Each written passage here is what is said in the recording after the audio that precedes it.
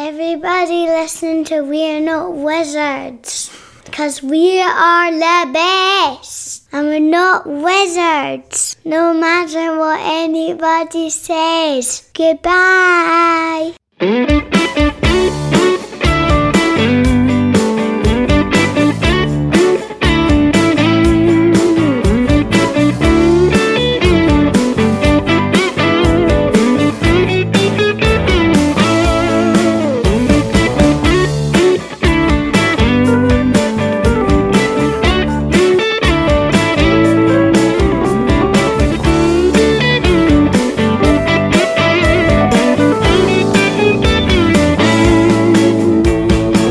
Hello and welcome to another episode of We're Not Wizards. My name's Richard. I'll be your host for March.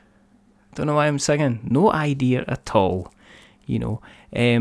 But today it's kind of like it's been quite a busy month so far. It's been fun. I've been doing lots of things. I've been learning lots of things. I've been looking into the past. I've been looking into the future. I've been looking back at the history.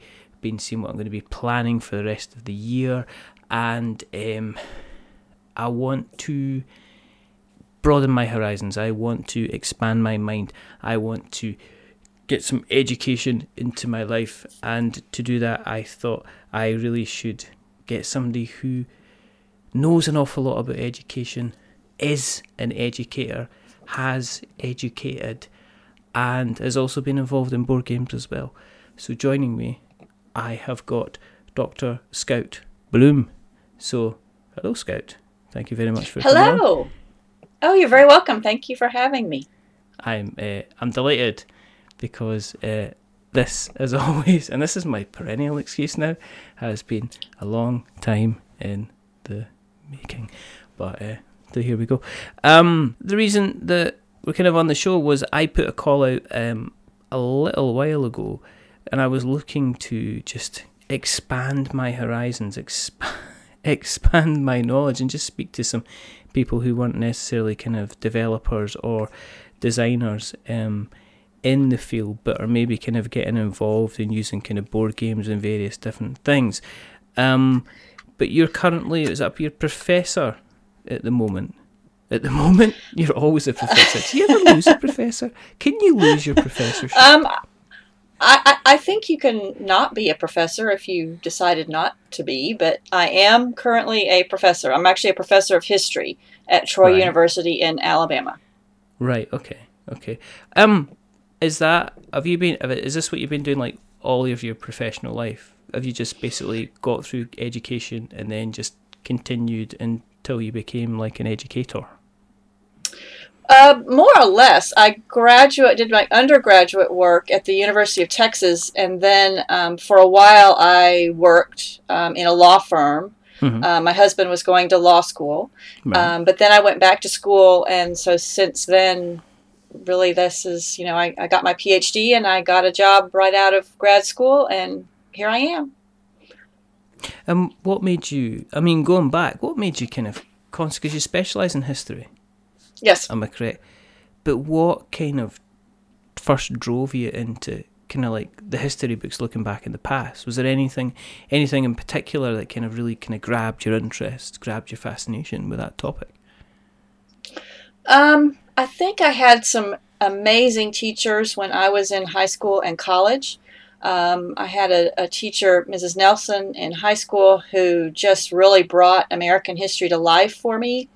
And then I had a professor in college whose name was Clarence Lasby, who would tell us these stories. He was a really great storyteller, and he had actually interviewed President Truman when President Truman was alive. Mm-hmm. And, that to me was just so exciting, to be able to sort of interact with some of these, real historical figures, whether it's on paper or, actually getting to speak to them. Mm-hmm. So I think, part of my interest in history came out of just having some really good teachers, but I also to me, history is very cool because it can be very interdisciplinary. You can do the history of anything, mm-hmm. So it's a field that can be very wide open and very flexible as to what your interests are and what kinds of things you want to do.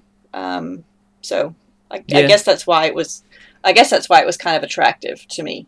Well, I think if you start off in any subject, I mean, even if it's like, say, chemistry or physics, the first thing that you do is like, let's go back to the beginning of things when they first kind of worked on, chemistry, physics and stuff like that. So finding out the kind of the real, what happened at the very beginning of that chosen subject is generally the thing before you kind of move on to kind of I think you're right. What's kind of happening just now. Right, yeah.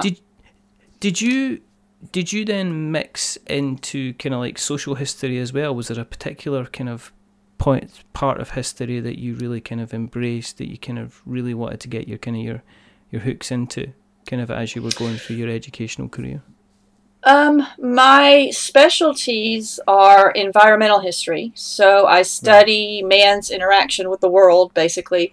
My current research is on kids and the environmental movement. Their activism in the movement, and like sort of the roots of the modern climate change activism. Mm-hmm. So that's my main research area, but I also do gender history, femininity and masculinity, and I do African American history as well, mostly 20th century stuff. So I've specialized in those areas. There's the kind of the thing what they would call the woke culture at the moment, where people are talking about kind of gender identities and things like that. Has that always been and it's something that it is something that fascinates me, because I am a white straight guy. Right. So I've just been drifting through going, hey, white and straight here, just drifting through, not have to worry about very much, oh no, I stubbed my toe. Ouch, kind of thing.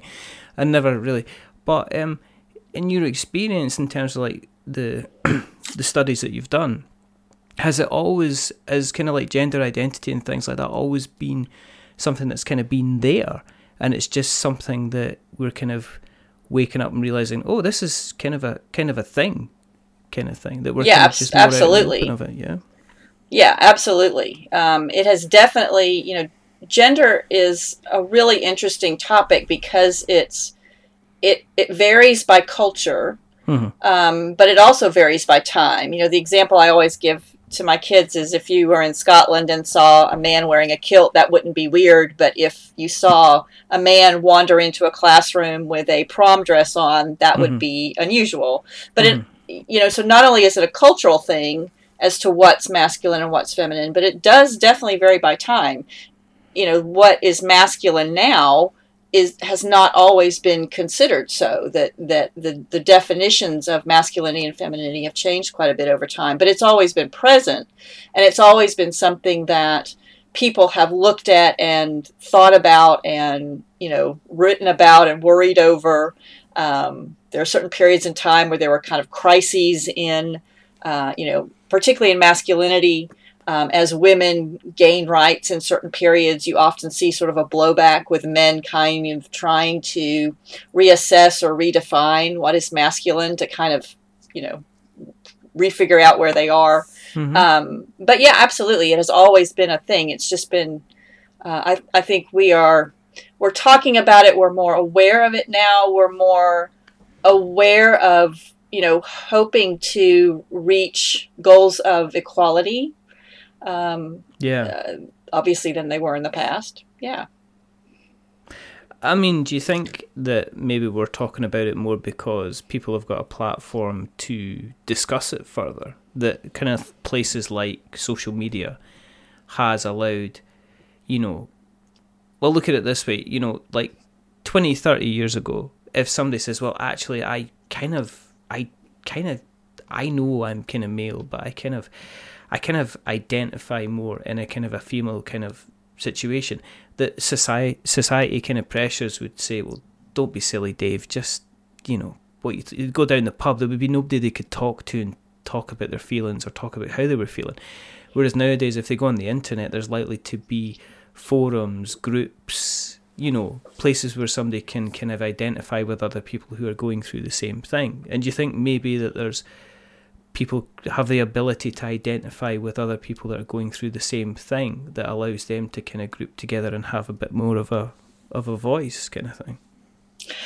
Yeah, I mean, I think that is a big part of what's going on, that people are now seeing, that they're not alone in what they're feeling with sexuality or different kind of gender ideas, that and social media is a good thing, that it helps people find some of those communities. Of course, it's also a really negative thing in that there is some really ugly stuff going on where you get, a lot of kind of nastiness as well. Mm-hmm. But I think part of what's driving it as well is that we have this long history of these social movements that has started, since the 60s and the 70s, and started to sort of bring some of these things out in the public and into politics and into, making laws for equality, and here in the United States, different kinds of things in particular going on. So I think it was first kind of the groundwork was laid by these social movements to bring these issues up and to start the process of legal changes and political changes. But you're right that social media has made it so that people can find their communities and realize that they're not alone a lot easier. It's interesting because in the 1950s, a lot of women were kind of, cordoned off in their houses and were told to be good housewives and moms. Yeah. And some of them had college degrees, and were incredibly bright and were really dissatisfied with that. It wasn't that they didn't love their families or their kids, but it was that they wanted more out of their lives. But they felt really, really isolated because they couldn't talk about it and they didn't feel that they could say something. They didn't know other people were feeling this way. And it took some pretty prominent books coming out, Betty Friedan, all different kinds of authors. But it took, some of those social movements gaining a bit of speed before they realized they were not alone. And I think social media is really good, like you pointed out, it's sort of heightening that and bringing those groups out to the forefront. So, yeah. Did you, when you're doing your research, when you're doing like your gender studies research, did you go quite far back in history then? Or did you stick to like the previous kind of maybe 50, 60 years? My research is 20th century mostly. I go a little bit back into like the late 1800s. But when we study in school, we go back. I'm an Americanist, so I do American history. So I'm kind of fortunate in that I only have to go back 400 years. Yeah. Whereas in Scotland, we can go back, we've been around for exactly. Ever, Exactly. Or China. Thank goodness I'm not doing China. So, we, in school, we start, back at the beginning of American history and come forward. I tend to specialize more in like the late 1800s forward. Mm-hmm. But I still have a fairly good background. I teach that class, so I have a pretty good background in, the gender of the whole American period. A little bit in Europe, but not a whole lot. Do you end up surprising like your students when you're telling them of kind of like how life was? Is it? Because the vision. The kind of the impression that you get is that there was never any kind of gender fluidity kind of before the kind of the 1960s. Are you kind of? I don't know we're not talking about board games, but guys, it's time to be educated. But well, it's an interesting topic. Would you want to sit and talk about board games forever? Come on, and but do you surprise kind of like your class when you're teaching them and saying, well, actually there was like certain kind of expected gender norms were kind of like there were, there was more exploration in this part, and folk are going, what, that was happening back in this kind of year? Do you kind of find that there's topics that people are kind of surprised about when you're kind of bringing them up in class and things like that? Absolutely. And sometimes it's kind of weird what they find sort of surprising.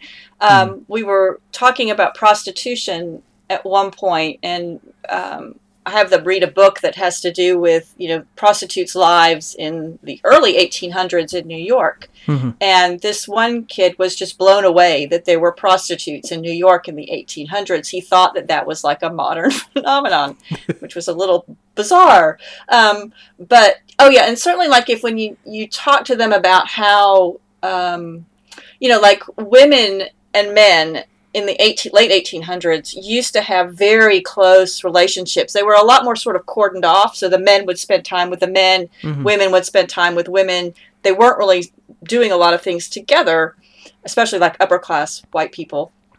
Yeah. And so those relationships were very, very close. And while we might not want to characterize them as homosexual, some of the letters back and forth between men or back and forth between women friends, Mm-hmm. they might have kind of that air to them. Mm-hmm. So I think kids are, I think that they're kind of surprised about how different sexuality could be or how different masculinity could be. Mm-hmm. A lot of 18-year-olds think that what they know is the only thing in the known universe anyway. So it's neat to open their eyes to things, I guess. They Sometimes. just come in and say, prepare to be schooled. And they're just like, going, what? It's like, today we're doing we're doing prostitutes in the 1800s. We're doing Yes. what? Yes. Kind of thing. Yes. Now we're doing these two letters, which is, they're quite romantic. Yes, they're between two guys and two women. What do you think of that? What? No, that is exactly the reaction. Yes. Then does it then, when you're sitting with kind of all this knowledge, when you see kind of like, I guess, the media at the time and how it was portraying stories, and you're kind of going, that's not how it kind of happened. Do you find that history itself is quite frustrating, because it seems that what was actual history is sometimes kind of not, I'm not using the word whitewashed, but it's kind of sanitized an awful lot to kind of move away when you find out, well, actually everybody just did what they wanted to do, and it was never a big thing until kind of quite recently. Then it became a really kind of big thing, kind of thing. Well, I think the backlash for some things was pretty bad. Before now, in the 50s, there was a huge backlash against, gays. But sometimes that can be very aggravating, and that tends to be why historians often do not go watch history movies. So that's too much like work, maybe. I don't know. Do you ever, you're not thought like writing a letter to Steven Spielberg with his report and just saying, see me after class? World War II movies can be some of the worst. World War II movies have a tendency to be all about the hero and about the glorious sort of escapades of soldiers and heroism. And, sometimes that's not exactly what war is like. And but do you think it's kind of trying to address it when you see like new films coming out like 1917, which seems to be a lot more kind of lifelike? And even like I saw Dunkirk quite recently, and it was just like, oh my goodness, this is actual hell on earth kind of thing. Yes, yeah. I think that there are some really amazing war movies that are trying to make a better sort of picture of the horrors of war and the difficulties of war, and that and I think Vietnam had a lot to do with that, in that we got the idea that all of these soldiers came back so traumatized, and it was difficult for people to understand that all soldiers had always come back traumatized. It was just that it was this war that was bringing it out, and so I think that allowed some of these World War II movies to start showing a different kind of side of the war. Yeah, absolutely. With regards, when you're teaching the history, one of the things I've read in your bio is that you use board games to kind of teach history. Is the board game thing, is that something, have you been playing board games forever, and then you thought, well, I could actually I really like playing board games, so if I could bring my board games into work and turn that into coursework, I could basically be playing board games and getting paid for it? Not exactly, kind of, sort of. Um, I'm just I messing with was I was teaching. I played board games as a kid, and I you. loved them. And Yeah. but didn't really, when I was younger. I After I had been teaching about 4 or 5 years, I guess, I was getting kind of frustrated because it seemed like the students weren't engaging really well, and they were getting bored with just the same lectures, and I was getting bored giving the same lectures over and over again. So one of my friends told me about a role-playing pedagogy, a role-playing sort of these a group that was developing these games for history games for the classroom called Reacting to the Past. And Mhm. so I started getting into that. And basically what Reacting to the Past does is they're role-playing games, but they're based in real history, and they have real historical characters or the people you're playing, and you are reading real historical documents, and it's very, very cool. Anyway, so we started doing that, and I started getting so excited about games in the classroom because the kids were really into it, and they were really excited about doing these role-playing games. At least most of them were. And some of my friends in Reacting were also very much into board games. And so I Yeah. had no idea, and this was probably about, I don't know, 6 years ago, 7 years ago, but I had no idea what modern board games were like. I had no experience with them, with Catan or, anything. So I was just fascinated by how board games had changed and how sophisticated they had become and what they were dealing with. And, some of my friends were saying, that there were a lot of these history games out there. So I started what has become a massive collection of buying history What was games. the excuses? I know, I know. This is like, I'm going to just have 3 or 4, and then Yeah, I'm you going to can't. stop. You It's like, can't. you're now on It your doesn't. fourth shelf. It doesn't work that way. It just, they're like it's a addiction or something. Anyway, but I started finding out about these modern board games and finding out about some ones that were on topics that I taught on quite a bit, and were very accessible. So that's kind of how I got into it, and then started playing them as well. And learning that when kids are designing games in the classroom, that is just such an amazing teaching tool, to help get them thinking in different ways, and to help get them talking about different kinds of issues. Yeah. It was just such an amazing experience that I wanted to continue, and I've gotten deeper and deeper into it and can't get out, and no, I'm just lost in board games. How many games have you got?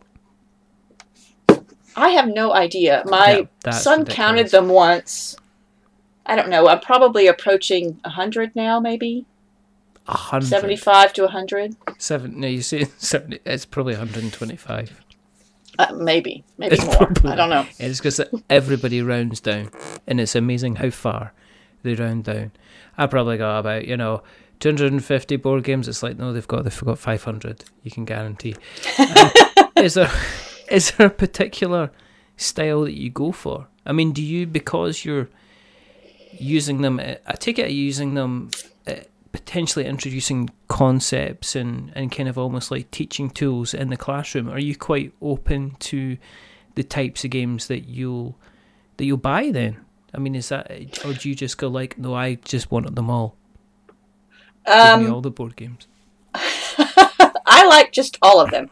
I think in class, what I try to do is to show them a big variety of different kinds of games, consciously to kind of pick a lot of different games so that they can get an idea of what different games are like. So we'll play things like Axis and Allies. We'll play Settlers of Catan. We'll play Pandemic. It's all of those kinds of games. If for the classroom, for me in particular, I mean, I really like cooperative games. Those are my favorites. I think I've been really, really influenced by Matt Leacock and Pandemic. I think that his games are just amazing. But yeah, I mean, I like cooperative games. I like worker placement games, personally. But in the classroom, I try to do a whole bunch of different kinds so that they can get a wide spread of what's out there, I guess.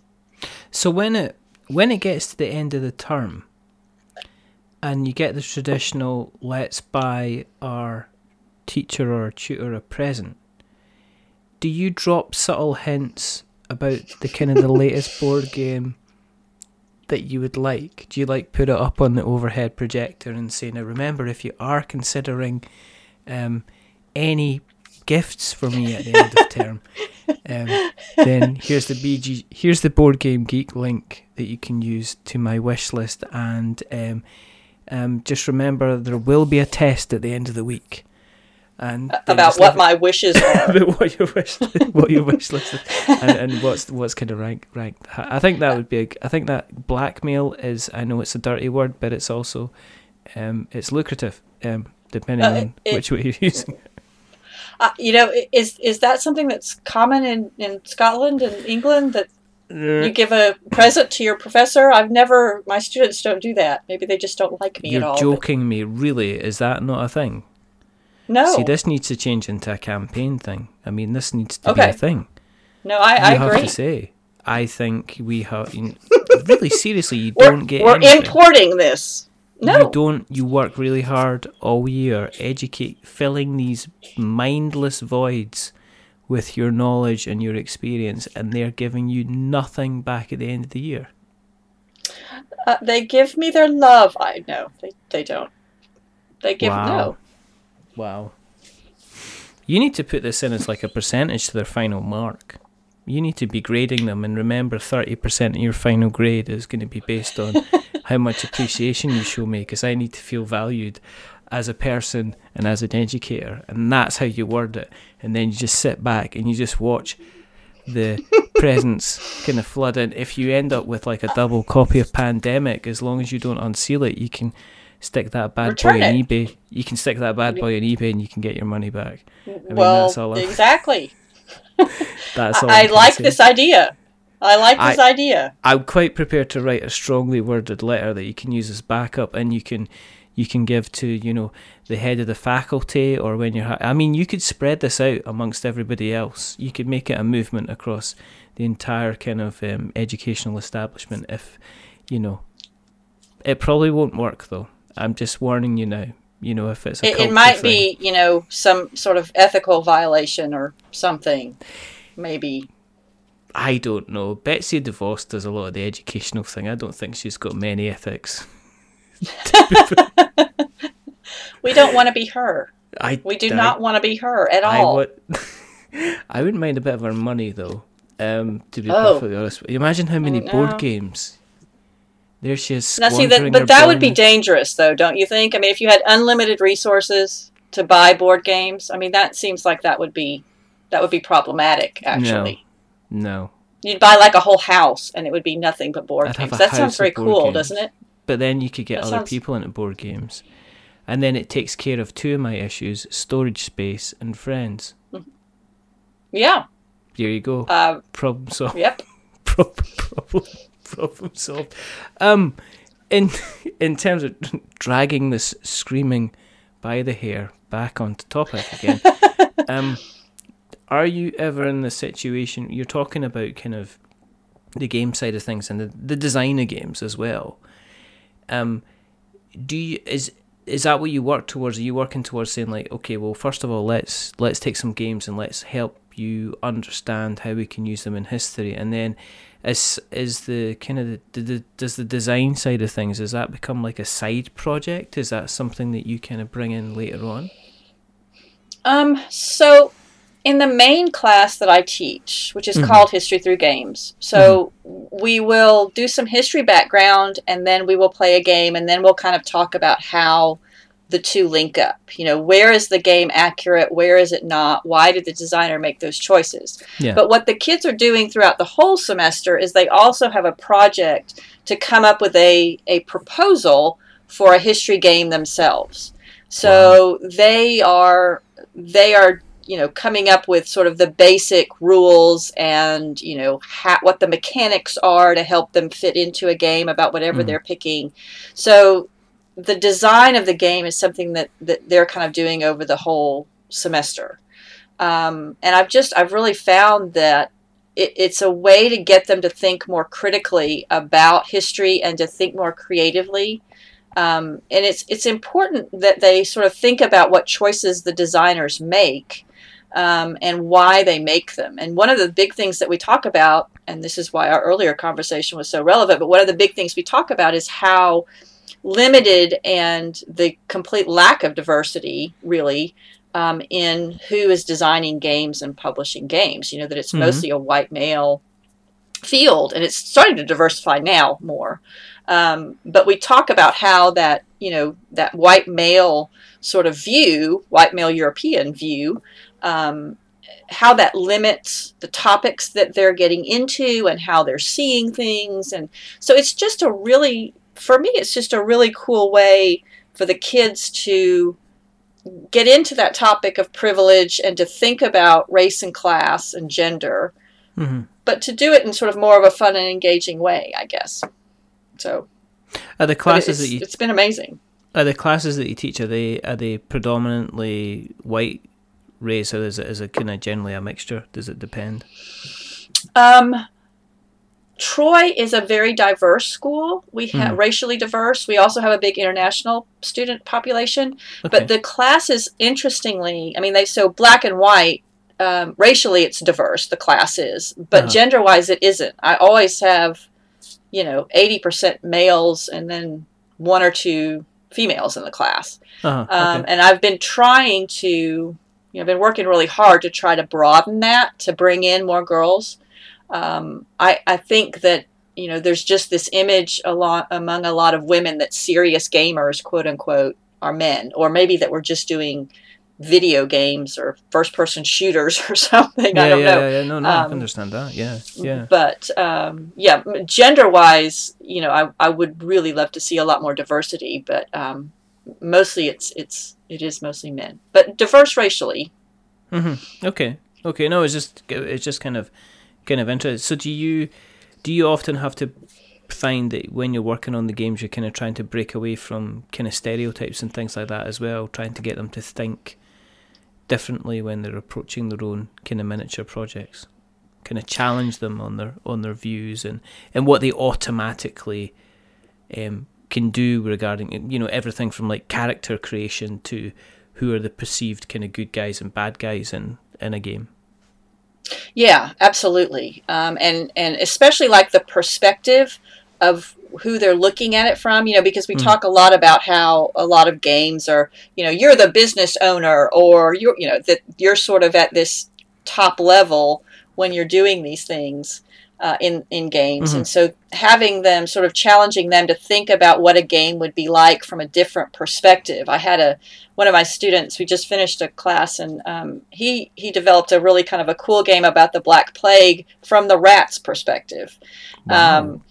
Which was, and he's, hopefully he's going to continue. I want him to continue with that game, but, so he was kind of, I was kind of pushing him to do that, to kind of change his perspective. I had another one who was doing a train game, and I wanted him to do it from the perspective of the laborer. So he was trying to sort of fit some of those elements in of who was working on the railroads and how they were being treated and that kind of thing too. So, definitely try to challenge their perspectives and challenge, how they're developing their game and how that might look different if they change the point of view that the game is coming from. Absolutely, yes. Does it help focus them as well, working on a project? Because I'm aware that sometimes classes can be, here, this is what we need to learn today. And for some people, especially nowadays, I think some people just find that difficult to take in. So have you seen kind of it help with kind of like concentration and focus? And have you even been surprised by, certain kind of students and how they've kind of tackled and approached the games that they've been creating? Absolutely. because for the project they get to pick their own period of history that they find interesting. So Mm-hmm. I don't define that. I let them pick, what they think is interesting, which that can always lead to more engagement. If they want to do it, then maybe they're going to be paying a little bit more attention to it. So yeah, I mean, certainly their engagement is more, but it's also because they're developing something that's out of the box and sort of requires them and forces them to think in a different way about, okay, here we have this historical event. How can we make this into a game element? So it makes them think about things in a different way. And we talk a lot about, how to deal with difficult kind of elements. Do you put slavery in? Do you, how do you deal with the Holocaust or whatever. So we do talk a lot about that kind of thing. It does get them more engaged with sort of how they're thinking about topics, I guess. Yeah, absolutely. Yeah, no, I think especially as generations pass and things like World War II, and in some cases if you even think like things like Vietnam now are kind of moving further and further away into the history. Oh, absolutely. You get to the point where, where people who were involved in, World War II, there's very few people left. And we're getting to the point now where even people that were involved in Vietnam, there's not as many people kind of left who are still alive who were involved in that conflict as well. So I think sometimes it's the dangerousness of something that was a history becoming just like a story, if you know what I mean, that people then kind of challenge and say, is that true or is that real? I mean, we're in this, in some ways, in this timeline where people have the right to be Holocaust deniers. They think they can kind of go ahead and challenge that. And it's kind of like, is that why you're kind of approaching that to help, to make people realise, this is real, this actually happened. If we're going to be talking about this as an element of your game, we've got to kind of tackle it in a kind of like a certain way. Yeah, I mean, you want them to see history as complicated. You want them to understand that not everything is clean and neat and tidied up. And I think the students tend to think that history is inevitable. Oh, well, this happened because of course it was going to happen. And, Truman dropped the bomb because, well, that was just what was going to happen. And so you try to get them to think about, why things happened and the messy kind of untidy parts of history too. Yeah. But absolutely. I mean,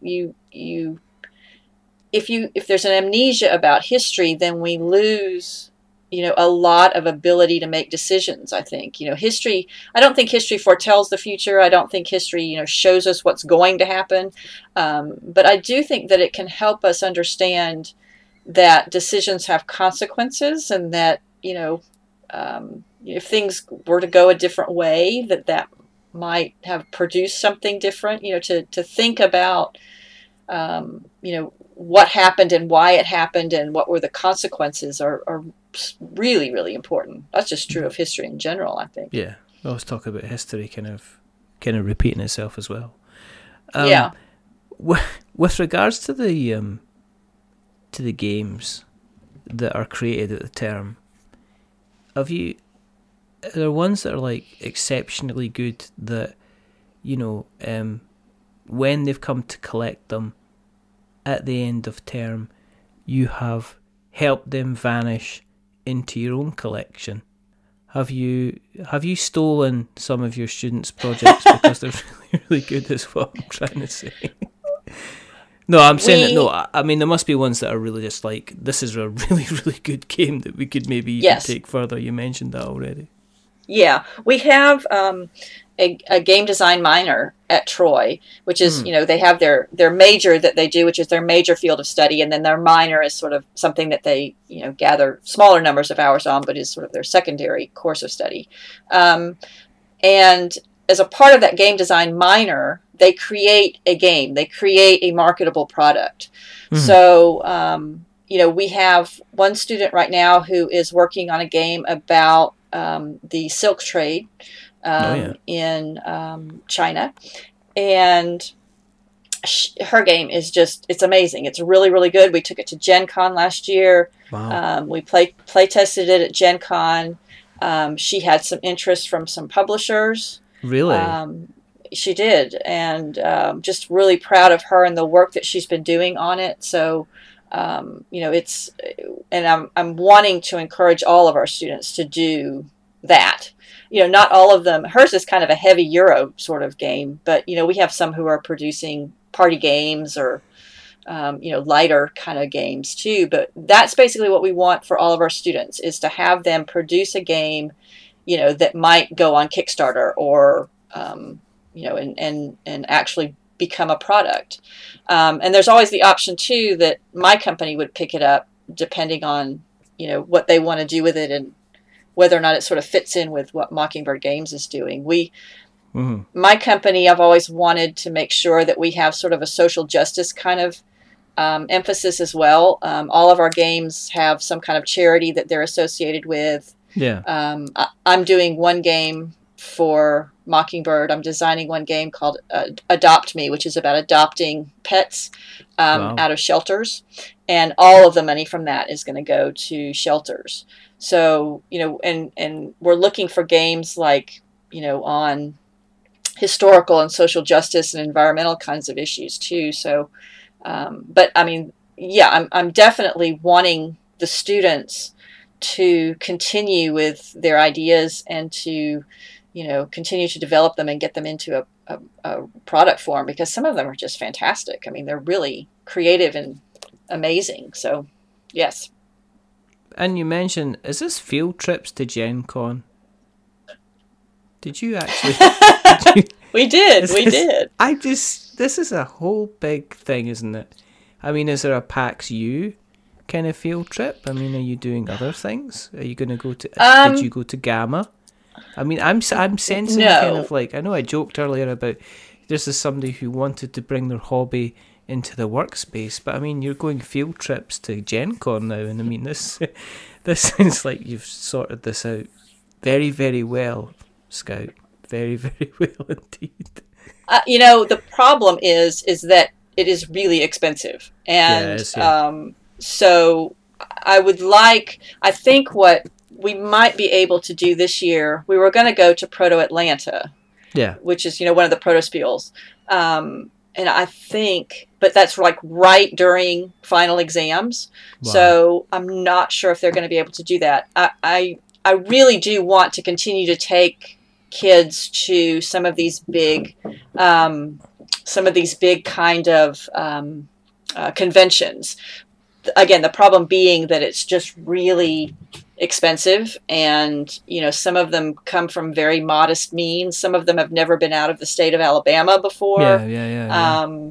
So I'm going to keep trying to do that, and we got some support from the university for Gen Con, where they were paying for hotels, for the kids, which was, I mean, that was amazing because it was quite a bit of money. But that was just such a fantastic experience for the girls. It was just amazing. And they were fantastic too. So, but yeah, I would definitely hope to be able to keep doing that. It is expensive. It's a lot, it's a lot of money. That's why I was wondering if you're mixing kind of like the field trips in to see where else can I go, which would be really really nice. Essen Spiel, I think that's the one you need to aim for. I mean, it's going to be a hard trek. I don't know. That's kind of small. It's kind of out of the way, and it's Germany, Scout. We're thinking about doing a little field trip. That might be a little too big. That just might be. You can talk about like history at the same time. You can say, "We'll tell you what, we're going to head over to Germany. We're going to do a little bit of the World War II history while we're there, and then we might just happen to go into one of the biggest gaming events of the accidentally wander in, fall in. We didn't realize. Oh, is that a ticket? I didn't realize, kind of thing. And then just have a wander." Have a kind of a wander around. Do you have any interactivity with? I know you mentioned your own company, Mockingbird Games, which we'll we'll go on to. But have you had much interactivity from the industry itself? Have you gone and approached kind of various publishing houses to see if they would be kind of interested in kind of getting more involved in what you're doing? Kind of informally. We're just starting. This is the first full year that we've had the program in. So those are some things that, I really would like to start doing. If we could start some kind of, program like that, especially like for internships, I think would be really good. If some of the publishing companies had internships so that the kids could go out and could learn about, what it takes to be, in the game development and publishing business. I think that would be fantastic.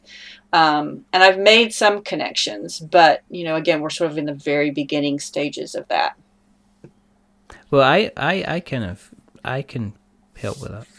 Oh, thank you. That would be so nice. I've spoken to lots of people. So if you're listening, you have. Yeah, of course I have. And if you're listening out there, games people, you hear. I ask very, very little of you, but now I'm asking you, and I shall put some links in the show notes so that you can get in contact and start a dialogue. All you lovely American people can start working together. Let's talk about Mockingbird Games. Yes. What made you decide to take that step? I guess it was just a natural progression. You brought your hobby into work. You're going to game shows.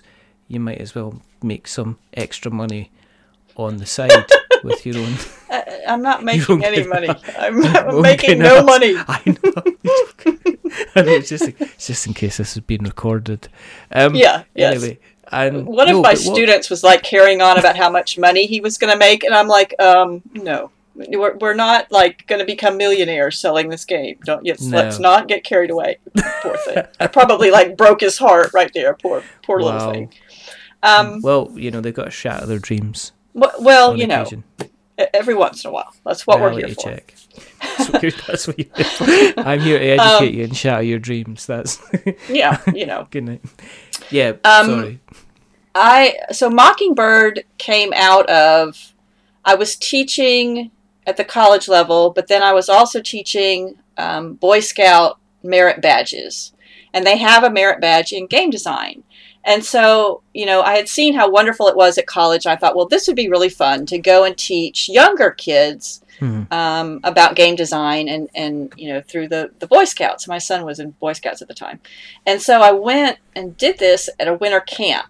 And I was just completely blown away by, how creative the kids were and, how much they got into doing their little games, and they were so excited to play test them, and they were all kind of gathering around to play test each other's games. So I came away from that experience and was, just so energized by it that, and I remember very distinctly, I told my husband, I'm going to start a company now. Wow. And I just want to do this. And of course, I knew, I guess, a little bit about what was involved.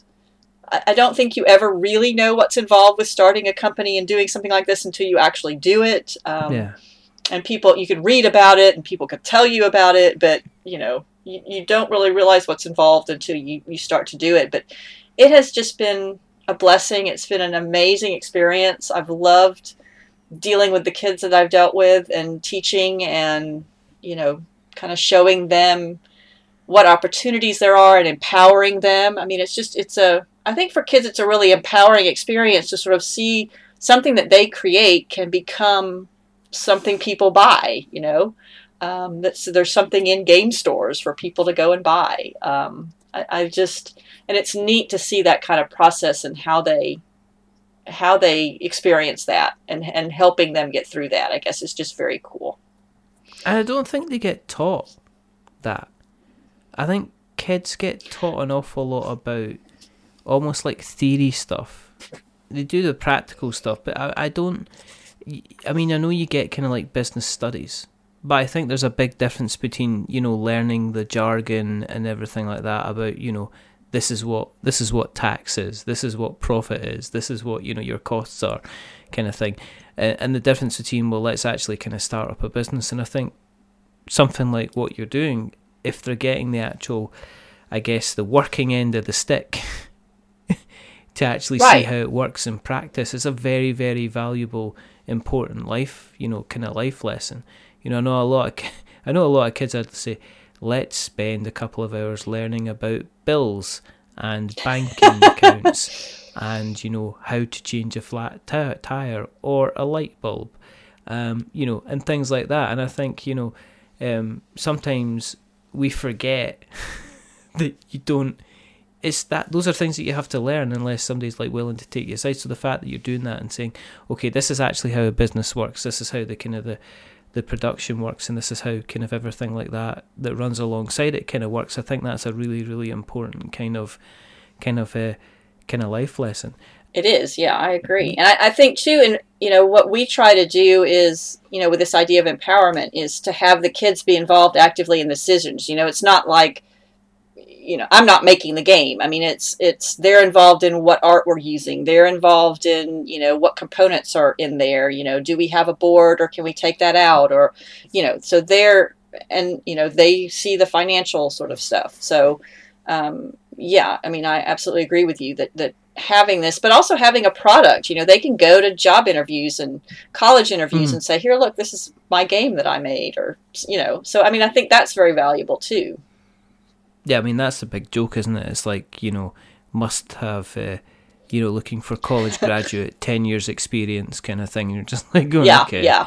But I think there's a thing that we do over here in the UK, which are kind of vocational qualifications, where somebody can actually go into a job and earn a qualification at the same time, you know, which is maybe not like a skill, you know, an actual semi-skilled job, so they're not like going out to be like a joiner or a plumber or an electrician, but if they're going into retail or if they're going into warehousing, they can get an official certificate that says, look, I'm competent at kind of doing that. And again, it's rewarding. Oh, that's amazing. Somebody's kind of, yeah, it's just because there are a lot of kids that kind of like, there was a big drive, which is drying up a little bit now, which there used to be a big drive to get everybody into university education. Right. And the problem is when you can repeatedly tell people that the best thing for them to do is to go to university, and then what happens is you miss out with a lot of people who actually were probably suited to kind of working straight out of school,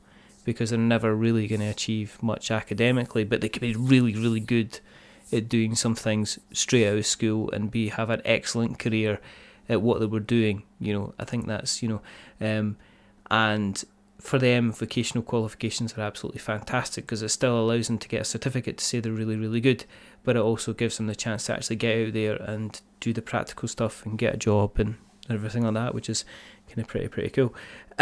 You've been on Kickstarter. You took one of the games to Kickstarter, which was it Face to Face? Yes, I believe.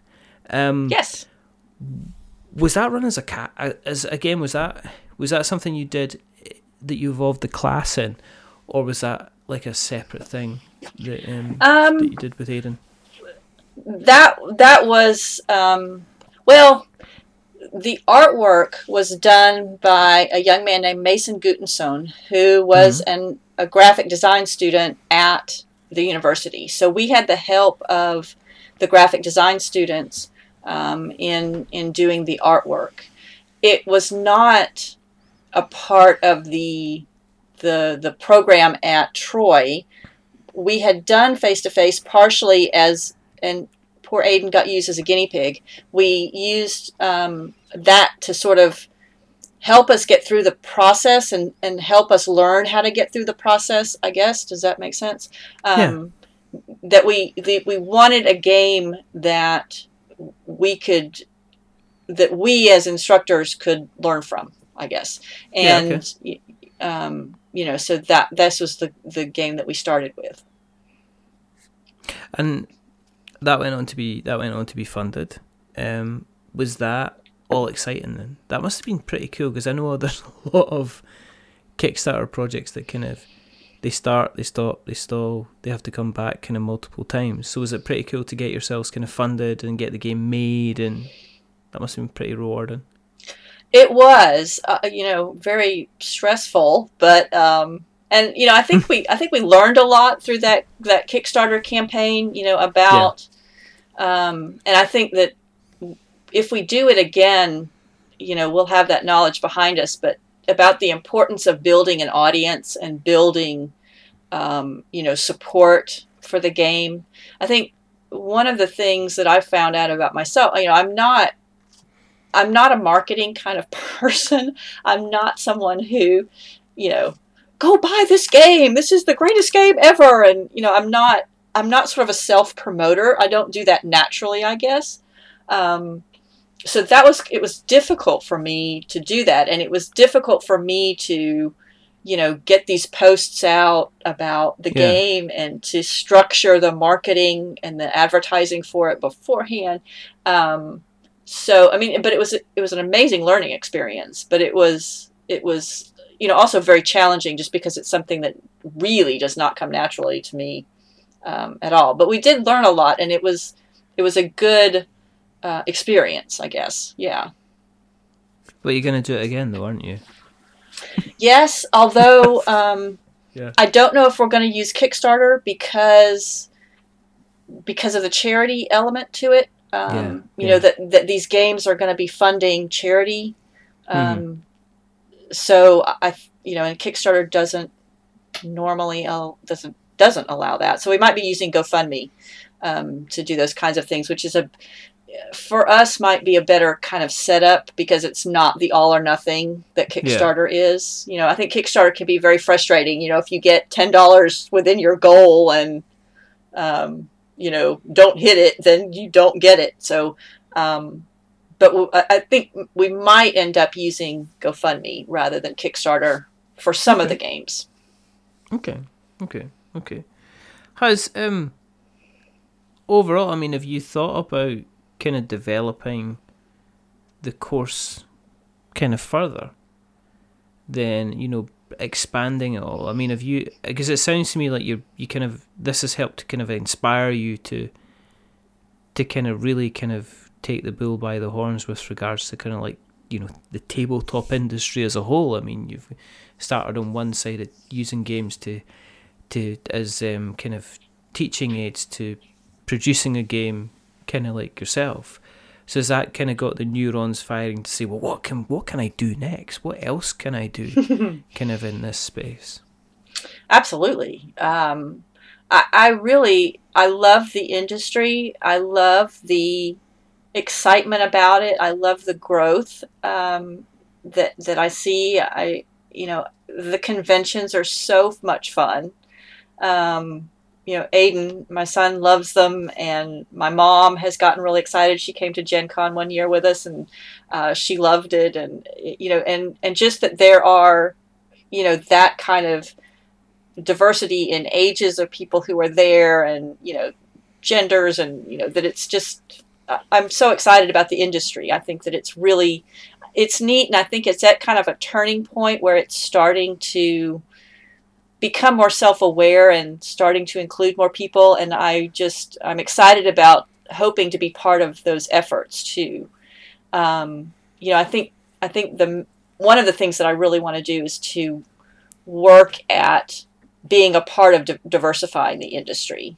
Specifically, on my end, a lot of it is age-wise, but we also want to do gender and racial diversity too. So. Bring in kids who might not have been able to have this experience otherwise. But yeah, and I've gotten really interested in game design myself, and partially because I see gaps in what games are available and what I would like to be able to teach and use in my classes, and noticing that if I want to teach that subject and use a game, I might need to do it myself, and so. Yeah, it's a neat industry, and a lot of different avenues to pursue too. Have you been in contact with Elizabeth Hargrave, who did Wingspan, at all? I have met her several times, and she is just the most amazing, kind, generous person. Yeah. And Wingspan is one of my favorite games too. I love that game, but she is really nice. I was at the tabletop game design workshop, I guess, right before BGG.com.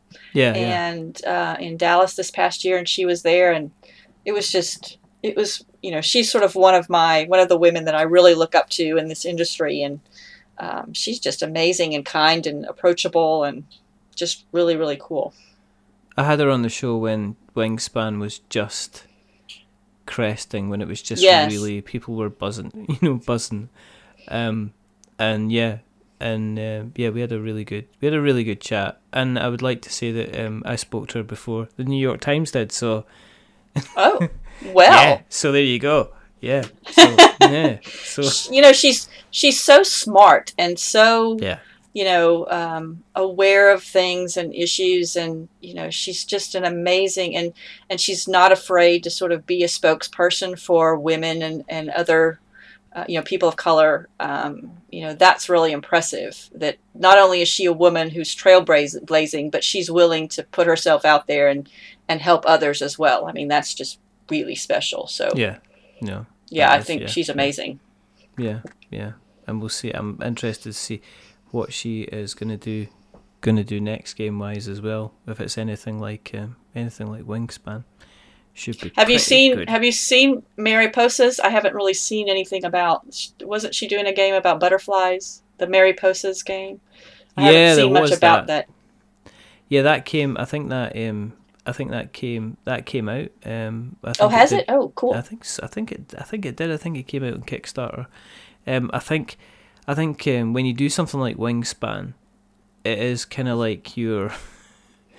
I don't know if it's like your Sgt. Pepper's Lonely Hearts Club Band kind of album.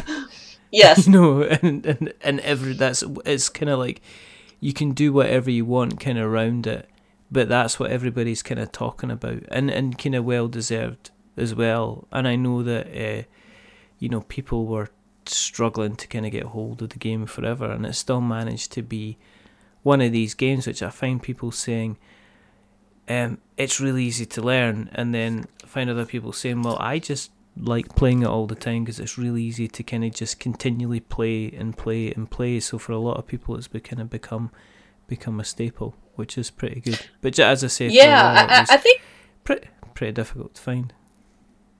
I mean, what's neat about that game too is that it's bringing other people into gaming that wouldn't have started with board games before, and I think it's generating press for the board game industry in a way that wasn't there before. So it's kind of opening up these new doors that are really cool, and which should be really instructive and should be a lesson to designers that if you do something different and it's good, then it might have a big impact. That you don't have to stick to doing the exact same game over and over again to be successful. You can do something out of the box and different. I mean, I guess she was lucky to find the publisher that she did, and they were supportive of her, and but maybe what they did at Stonemaier is going to help other publishers see that they can take those risks too, maybe. So it's amazing. Absolutely. If people have listened along today and they would like to keep an eye on you on the internet webs, where do you exist on the internet webs, Scout? We have a website for for Mockingbird Games, which perennially needs to be updated, but it is there, and it's just www.mockingbird-games.com. I'm on Twitter, and my handle is @ScoutBloom, SCOUTBLUM. I'm on Facebook. I have an Instagram account, but I'm not really very active on Instagram at the moment. But mostly Twitter, and then the Facebook page. Mockingbird has a Facebook page as well, and then the website as well. Excellent. Well, I will make sure that we put all of the links into the show thank notes, you. so we've got notes to show. Thank you very, very much for coming on. You are very welcome, Richard. This has been such a nice, pleasant experience. Thank you. To try better next time. I thought it was being intimidating. If you want to keep an eye on what we're up to, just go to the internet webs, search for We're Not Wizards, and you'll find us in all the different worn out places, worn out faces, bright and early for the daily races, like Twitter and Facebook and Instagram, and we've got our blog, and yes, everything. You are everywhere. We're kind of spreading, but no touching. But you can also go to Apple Podcasts and you can drop us a subscription or tell other people about us. Yes, that's always nice. If you like what you've listened to today, then consider dropping us a rating or a review. And as we always say, because we've had complaints about the new joke, so we have to go back to the old joke. Don't give us 10 stars because it makes us big-headed, but don't give us 1 star because it makes us cry. Give us something in the middle, like 5, because it's average, and we're just a little bit average. But the person who's not been average is rather wonderful, rather fantastic, Scout Bloom. So thank you very much. There's only 2 more things to do. Okay. First thing is to remember there were many things. So like Winston Churchill, we are many things, but we are not wizards. Are we wizards, Scout? No. Never. Almost. There's a hesitation. I heard a hesitation. And the second thing is I didn't know if it was like a trick question or something. It's never a trick question. It's just tricky answers. And the second thing is to say goodbye. So say goodbye, Scout. Goodbye, Scout. And it's a goodbye from me. Remember, stay safe, roll 6s, make something awful, and until the next time, goodbye.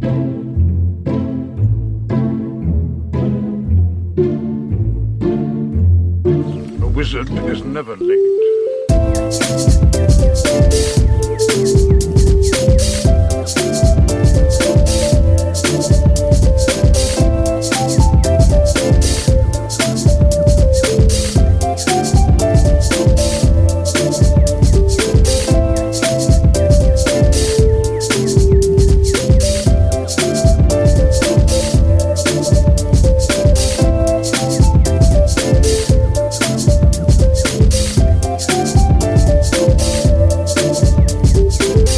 Nor is he early.